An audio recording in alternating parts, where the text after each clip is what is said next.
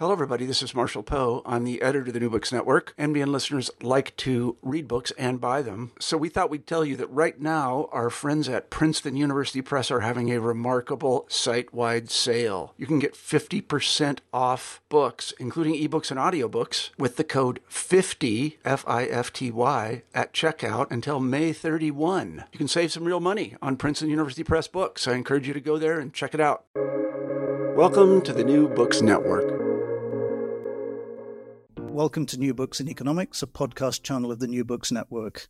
I'm Tim Jones, and I'm joined today by Gerald Epstein, the author of What's Wrong with Money Theory, Modern Money Theory, a policy critique, published last summer by Palgrave Macmillan. For a decade now, modern money theory, or modern monetary theory, let's call it MMT from here, has been gaining followers on the political left and amassing a growing number of books, most recently Stephanie Kelton's Deficit Myth. But in the wake of the extraordinary monetary policy response to the COVID-19 pandemic, even some conservative figures appear to be at least MMT curious. The book we're discussing today, which was written by a progressive economist, warns us against MMT's seductive appeal. Professor Epstein received his PhD in economics from Princeton and now co-directs the Political Economy Research Institute, or PERI, at the University of Massachusetts Amherst. The author of The Political Economy of Central Banking, Contested Control and the Power of Finance, and the editor of The Financialization and the World Economy and the Political Economy of International Finance in an Age of Inequality, he's renowned in political economy and monetary policy scholarship. Jerry, welcome to the podcast. Thank you so much for having me, Tim. Before we explore why exactly you chose to write this critique, could you do two things first? First, give us a fuller background on your career beyond what I've outlined. And given what we're about to discuss, explain what MMT is and how it differs from orthodox monetary theory. Okay. Well, you did pretty well on my background. I graduated from Princeton in economics, and I wrote my dissertation on the Federal Reserve. So I've been doing work on monetary policy and financial markets my whole career. So I got interested in MMT because, as you said, it's been catching on. Its interest has been growing, and it's become more relevant. So let me just say a few words about what MMT is. MMT is part of a kind of post-Keynesian tradition, which derived from Keynes but modernized in some ways. Looks at the nature of the macroeconomy from the point of view of unemployment being a natural state in the capitalist economy, unlike mainstream economics, which has always argued that there are natural forces that always bring about full employment in the economy. So the issue of what to do about unemployment and how to preserve full employment has always been a key issue for Keynesians and post-Keynesians alike. What modern monetary theory has been focusing on, though, is the issue of deficits and the monetary financing of deficits. And they've taken kind of a position based on Abba Lerner's view of functional finance. Abba Lerner was a Keynesian economist written in the 1940s. And he argued that the key purpose of macroeconomics, and including fiscal policy, that's taxation and spending, is to bring about full employment. And the issues of financing public spending and the deficits and so forth are a secondary issue. And that the governments should simply bring about whatever spending is necessary to reach full employment. And then once they reach full employment, then there's a concern about, well, if we go beyond that, might that cause inflation? And at that point, worry about constraining the deficit. But the deficit, according to Lerner, has no independent impact. And so modern money theory built on that idea. And in addition to that, they made the argument that monetary financing in most banking systems and most systems of central banking happens automatically through the central bank's interactions with the private banks, And so there's more or less automatic monetary financing of deficits, and that's a good thing. So deficits don't matter until we have full employment, and monetary financing of deficits is a natural process, and that doesn't really matter until we get to full employment. And then they argue that, moreover, as Keynes tended to argue, be keeping interest rates permanently low, close to zero, in some of the MMT people's views, is the best way to promote full employment. And so this three-tiered kind of argument: one, that fiscal deficits aren't in and of themselves important; two, monetary financing happens more or less automatically; and third, the central bank should keep interest rates almost permanently low as the best policy. It makes up the kind of macro policy aspect of MMT, which is what I'm concerned with. And how widespread would you say MMT is now in the macroeconomics faculty? I mean, from the outside, it appears to be still a minority interest. Is that a fair assumption? Yeah, it's still quite marginal in terms of the economics profession. But then post-Keynesianism, all heterodox views are quite marginal within the economics profession. The economics profession tries to keep all these views marginal. And MMT is marginal within a marginal group, I would say. Now, I should point out, though, that MMT is not the only view within post-Keynesianism and Keynesian economists who for a long time argued that there's been excess concern about fiscal deficits. Many Keynesian economists have criticized austerity going back 20, 30 years, the austerity measures of the Thatcher government, the austerity following the great financial crisis after some initial expansion. They've criticized deficit hawks. They've shown that they're my colleagues Bob Poland, Michael Ash, Tom Herndon showed that the Reinhardt and Rogoff views that we fall off a fiscal cliff after 90% GDP debt to GDP ratio. They showed that was wrong. So there's been a lot of criticism by heterodox economists of this deficit fetish of mainstream economics. But MMT has tied this criticism to monetary financing and the argument that interest rates should be kept low permanently, and the idea that this is a more or less should be a general feature of macroeconomic policy in most places. Yeah, I mean, as you say early in the book, you and progressive or heterodox economists, the argument you've been making for several decades was more about if you are going to have a deficit, you should have something on the other side of the ledger. Essentially, you should be looking for substantial public investment so that future generations have an asset as well as a liability. That's that right? Is that the underlying reason for your, maybe frustration is too strong a word but for your skepticism about this new approach? Well, I have a number of critiques of the MMT approach to macro policy, and what you said is certainly one of them. But let me try to step back. One of the arguments, that critiques that I have of them is that, yes, as you said, their main focus is on maintaining full employment, and since they don't really think that deficits matter, they don't particularly care about the constraints on the spending side and what governments spend their money on. Whereas I think most Keynesian economists who aren't MMT people argue that running excessive deficits can be risky.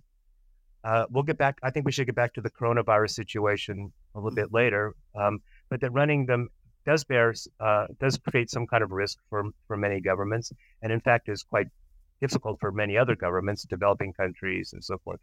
We should get to that in a minute. But but we should be concerned about what the money is spent on. And for MMT people, that seems to be a secondary or tertiary concern. So yes, a big critique of government deficits is that we leave debt to our children and grandchildren. Now, first of all, of course, countries like the United States usually don't pay off their debt; they roll it over. But if debt gets too excessive, then yes, that does create risks for countries like the United States and the European Union and the UK, et cetera. It really does matter what's on the other side of the balance sheet, what we spend that money on.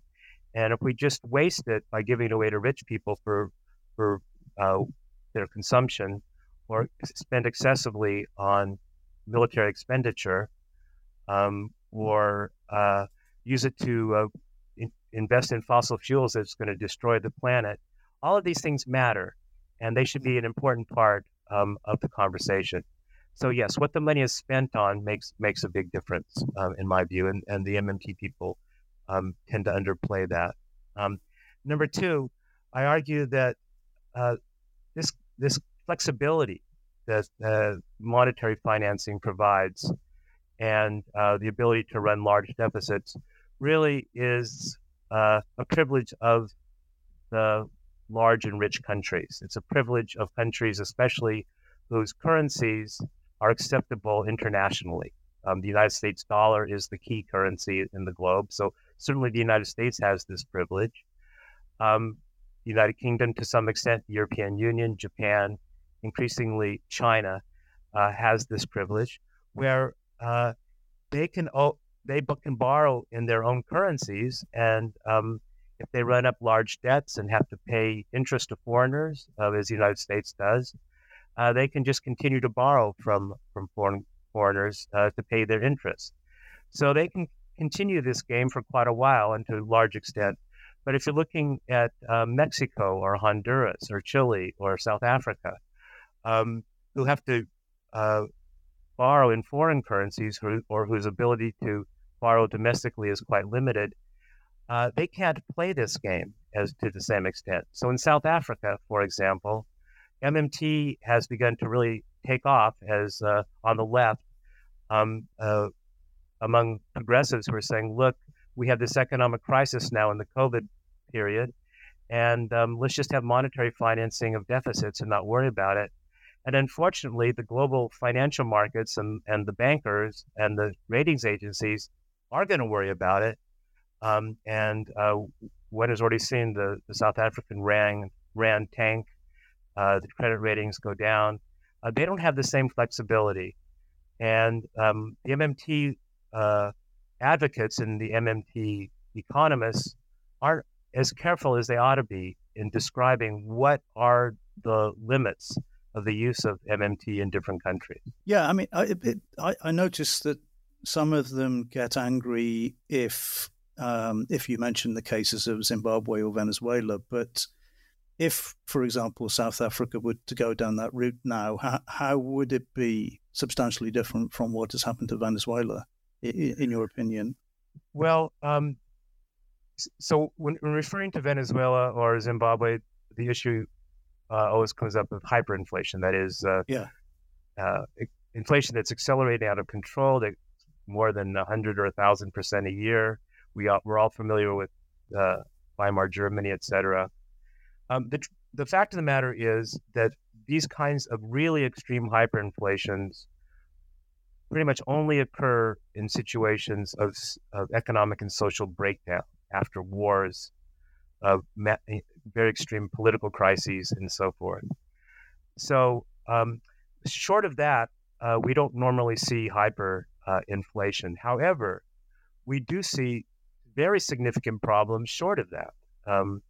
A country that's very dependent on imports for important products are getting very serious trouble if their currency devalues substantially relative to the dollar and other currencies. And South Africa is one of those countries. So if there's an attack on the South African rand, because of concerns about excessive deficits or too high inflation, and you can get a downward vicious cycle of declining rand, and then inflation, and then further declines in the rand.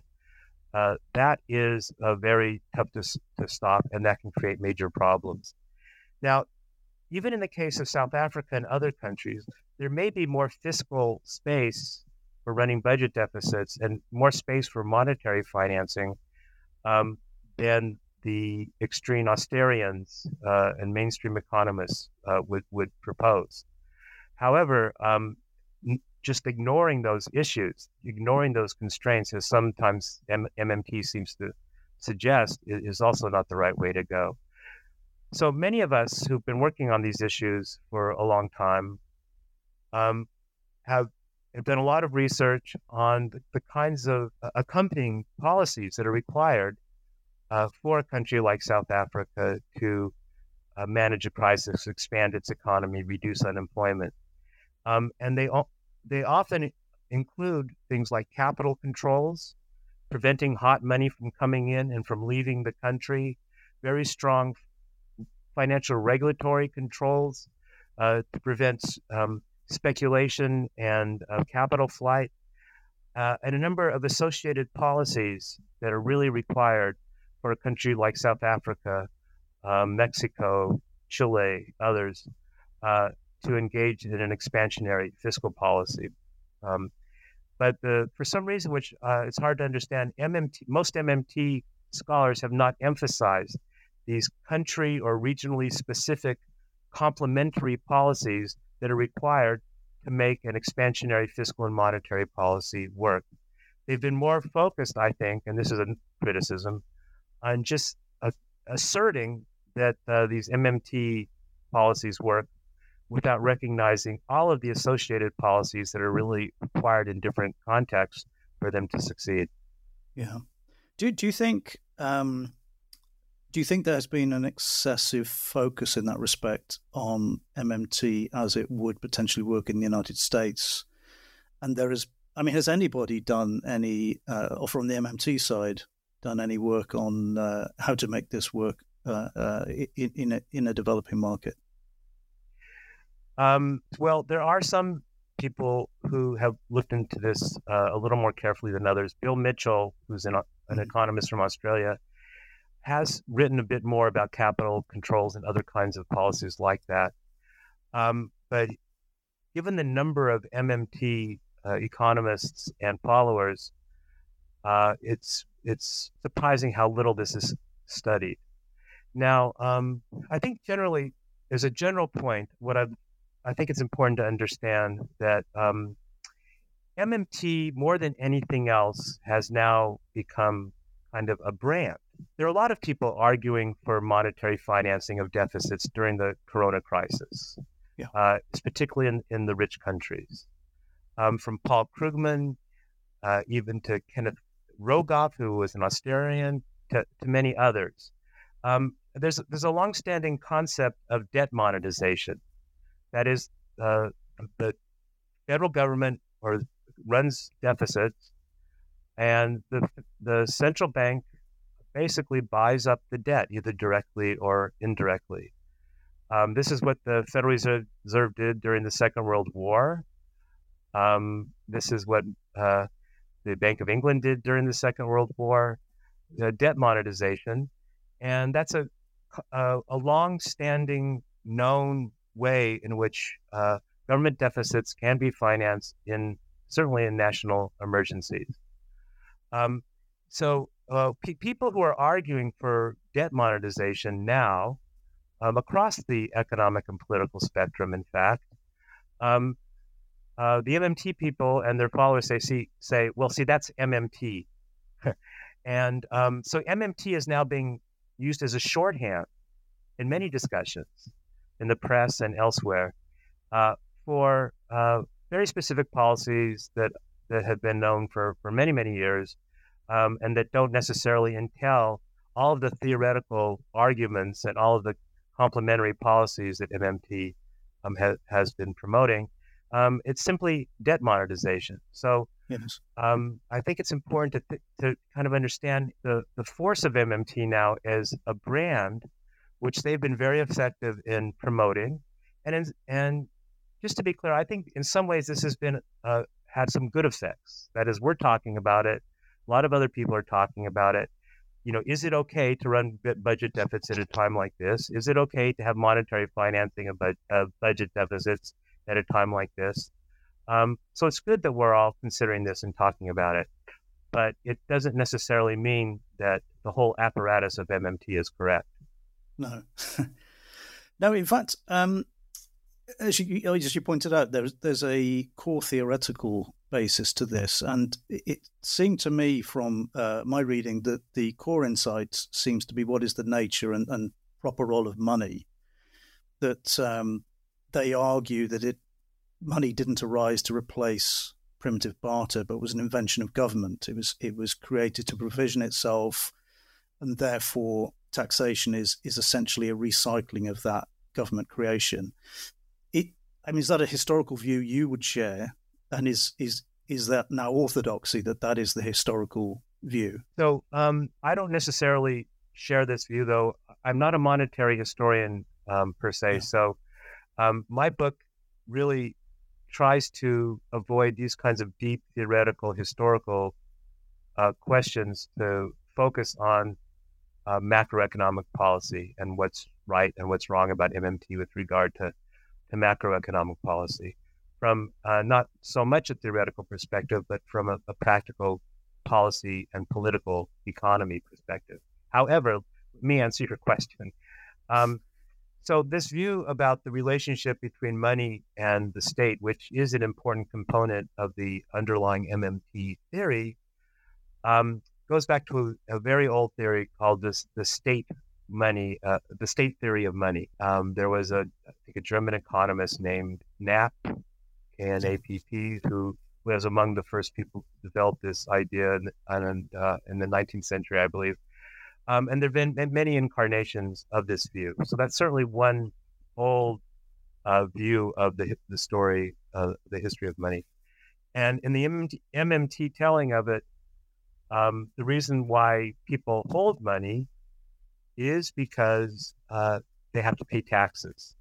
So from their perspective, the only function of taxes until we get to full employment is to make sure that people want to hold on to the sovereign money. Now, this focus on money, and this is another critique in my book, and other economists have made this critique as well. The focus on money is really, by MMT, is really an anachronism. In our modern financial system, which is complex, it's huge, it's global, money is only one among many, many assets, and it's not even necessarily the most important asset. The control of money, the function of money, etc., is really in some ways increasingly a marginal aspect of our financial system. Now, this seems like just a theoretical issue, and in some ways it is, but I think it's also a very practical issue. And let me explain why. If we ignore or don't really place front and center all of the complex financial assets and liabilities, if we don't really focus on the derivatives, the hedge funds, the private equity firms, the global banking structure, etc., we miss out several really important components that the MMT people tend to ignore. One, for example, let's take their argument that we should keep interest rates low permanently. Well, the impact that has had, and we've seen that now with the recent crisis, is that it can lead to a massive buildup of speculation, complex and dangerous debt. I'm talking about junk bonds, corporate debt, hedge fund bets on the financial markets, etc. This kind of buildup can lead to massive financial instability, which has really now raised its ugly head when the economy crashed because of the corona crisis. So now we have central banks, the Federal Reserve, the Bank of England, the European Central Bank, spending or claiming that they're willing to spend trillions of dollars not to get the economy going, not to put income in the pockets of people who are unemployed, not to protect our health system, but they're spending or promising to spend trillions of dollars to prop up the financial markets. Once again, just 10 years or so after the great financial crisis of 2007, 2009, why is the financial system once again taking this ransom from governments and central banks in order not to totally destroy our economies? Well, it's because we didn't sufficiently regulate the financial system after the great financial crisis.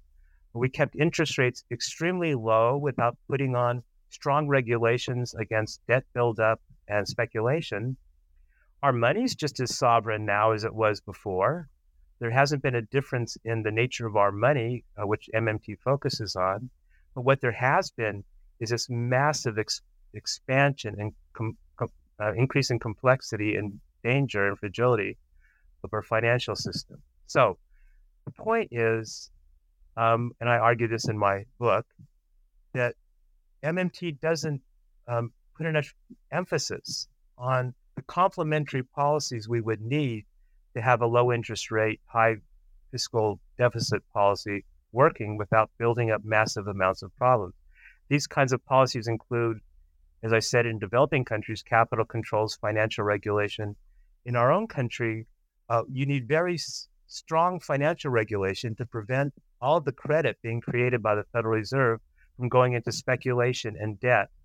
For some reason, MMT doesn't emphasize this. Now, I don't really understand why, because some of the leading scholars in MMT, for example, Randy Wray, are very well-known and very competent scholars of Hyman Minsky, who made these arguments about financial instability. But for some reason, which I don't understand, they don't emphasize this in their macro policies. And I think because they want to keep their policy simple. They're trying to, I think, create a brand. We don't have to worry about deficits. Let's just have monetary financing at deficits, and let's not muck it up with, what we spend the money on and lots of financial regulation. Yeah. The focus seems to be in terms of their policy response, if there is one at all. It's that you should use basically fiscal policy to fine tune. So I would probably share your skepticism about the capacity of fiscal policy, or monetary policy for that matter, to react quickly enough and efficiently enough to deal with the kind of inflation that this policy framework could generate. But do you think, in some ways, would that be so different from what a lot of orthodox economists and policymakers are starting to advocate, which is nominal GDP targeting? So, in other words, you efficiently map and respond to total spending, public and private, in the economy. That seems to me to be what they are advocating on the policy making side. Yes. Well, let me answer that. But before I do, let me just make clear. I think one of the reasons why we're talking so much about MMT now is not just because they've done a good job of branding and they have a whole army of bloggers and branders out there. It's because in some ways this is their moment. That is, with the pandemic and the crisis and extremely low interest rates, massive unemployment, et cetera, and very low inflation, the policies that they have promoted just in terms of spend, and monetary finance, is probably the right policy for rich countries. And it would be a good policy for poor countries too, if they could get support from the IMF and the world community to give them hard currency, dollars, et cetera. So I'm not saying that we should have austerity or cut back on government spending at a time like this. We should target the spending correctly, which they're not doing, et cetera. So just to be clear on that. But the broader point you're making is, yes, I think we have a growing consensus among different perspectives on fiscal expenditure, financial and monetary targeting, et cetera, which has emerged prior even to the pandemic. That is, it came out of the great financial crisis when we see economists from who have been very mainstream, like Olivier Blanchard and others, Jason Furman and Larry Summers and Paul Krugman and others, who I said, look, something about the global macroeconomy has really changed. Inflation is extremely low. Global interest rates are extremely low. Yet the economy is stagnating. It's not growing rapidly. So yes, the fiscal side can do a lot more than we thought it could, and has to do a lot more because the central banks have already done a lot. That perhaps they've done as much as they can. So it's time for fiscal policies to step in. So that consensus was starting to emerge even before the pandemic. And now with the pandemic, it's become even more universal. So some of the MMT proposals have really dovetailed with the proposals that have come from other Keynesian economists and even mainstream economists. Yeah, I mean, as you said, or you certainly implied, if MMT were capable of working anywhere, it would probably be a big developed economy like the United States. But as you also suggested, even with the exorbitant privilege of the dollar, that is limited by the emergence of alternative global currencies like the euro, eventually the renminbi, perhaps. This sort of reminds me of a classic Marxist or Trotskyist argument that socialism in one country can never work, that MMT will only work if every major country is doing it. Do you ever get that same kind of sense? Well, I've learned a lot from Karl Marx's teachings, and so I'm a big fan of a lot of his work. But as Marx himself said, I'm not a Marxist. But that's not exactly what I'm saying. So, but what I am saying is that yes, the United States, particularly with the key role of the dollar, it does get an exorbitant privilege. We can borrow cheaply when there's an global economic crisis. Money floods into the United States. Our interest rates go down instead of going up. We can refinance our debt anytime we want at low interest rates. So we do have an exorbitant privilege. What I'm saying, Randy Ray, an advocate of one of the key advocates of MMT, says that, and we're going to have this exorbitant privilege indefinitely into the future, so it's not anything to worry about. And what I argue in my book is that the world is trending towards a multi-currency system, not a hegemonic dollar system, but increasingly to a multi-currency system, as you suggested, with the Chinese renminbi playing a bigger role, with the Japanese yen, the euro, possibly, if Europeans can get their act together. And in a world of a multi-currency system, the stability and the power of the dollar begins to have some more limits on it. So in that world, it becomes somewhat more risky for the U.S. to exploit its exorbitant privilege indefinitely and without limit, which suggests to me that there are risks, not now because of the crisis, but in normal times, there are risks for the United States to exploit this privilege without thinking about the possible future costs or risks. And for that reason alone, but there are many others, it does matter what the government spends the money on. That's the first lesson. And the second, we can't assume this privilege will last indefinitely. So it's not that the whole world has to. It's not that we have to move to a global currency like Keynes argued for. Keynes argued for a global currency, the Bancor, he called it, to have the whole world reach full employment at the same time. Well, we have a privilege. The United States, to some extent, Europe, et cetera, have privileges where we can do quite well without that going to that point. What is true, though, is that developing countries are in a much worse situation, and that is becoming so clear now with the crisis. They're running up debts. They need debt relief. They need to be able to have access to dollars in order to import needed materials and goods. So they are really in trouble. And so from a Marxist or Trotskyist or even a Keynesian perspective, yeah, it would be very helpful if we had a global currency that developing countries had access to.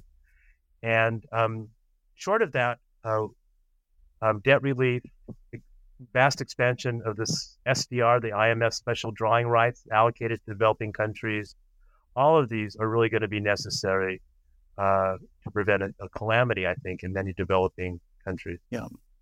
Well, thank you. I'd like to finish by just asking you what book you're working on now and when we can expect to read that. Well, the book I'm working on now is called The Bankers Club, and it's a political economy historical analysis that tries to help us understand why, despite one massive financial crisis caused by the bankers, the 2007-2009 crisis, and now a second crisis exacerbated by the bankers. By bankers, I mean the whole financial system. Why is it that they are still so powerful? Why haven't governments, and I'm focused mostly on the United States, brought the bankers under control, created an alternative and better financial system where we don't have these crises and problems created every decade or so by the financial system? So it's trying to understand the source of the bankers' power, which includes their control over credit, but includes very important political actors, the bankers themselves, economists, the Federal Reserve, lawyers, and others that have helped maintain the political power of the banking and financial system. Right. And how soon do you expect to finish that? No pressure. Well, I'm hoping to have it come out in 2021 if right. I'm lucky. Okay. It should be well timed. Well, thank you again. And to remind listeners, we've been discussing What's Wrong with Modern Money Theory, a policy critique by Gerald Epstein, published by Palgrave Macmillan. Jerry, thank you. Thank you, Tim. Thank you very much.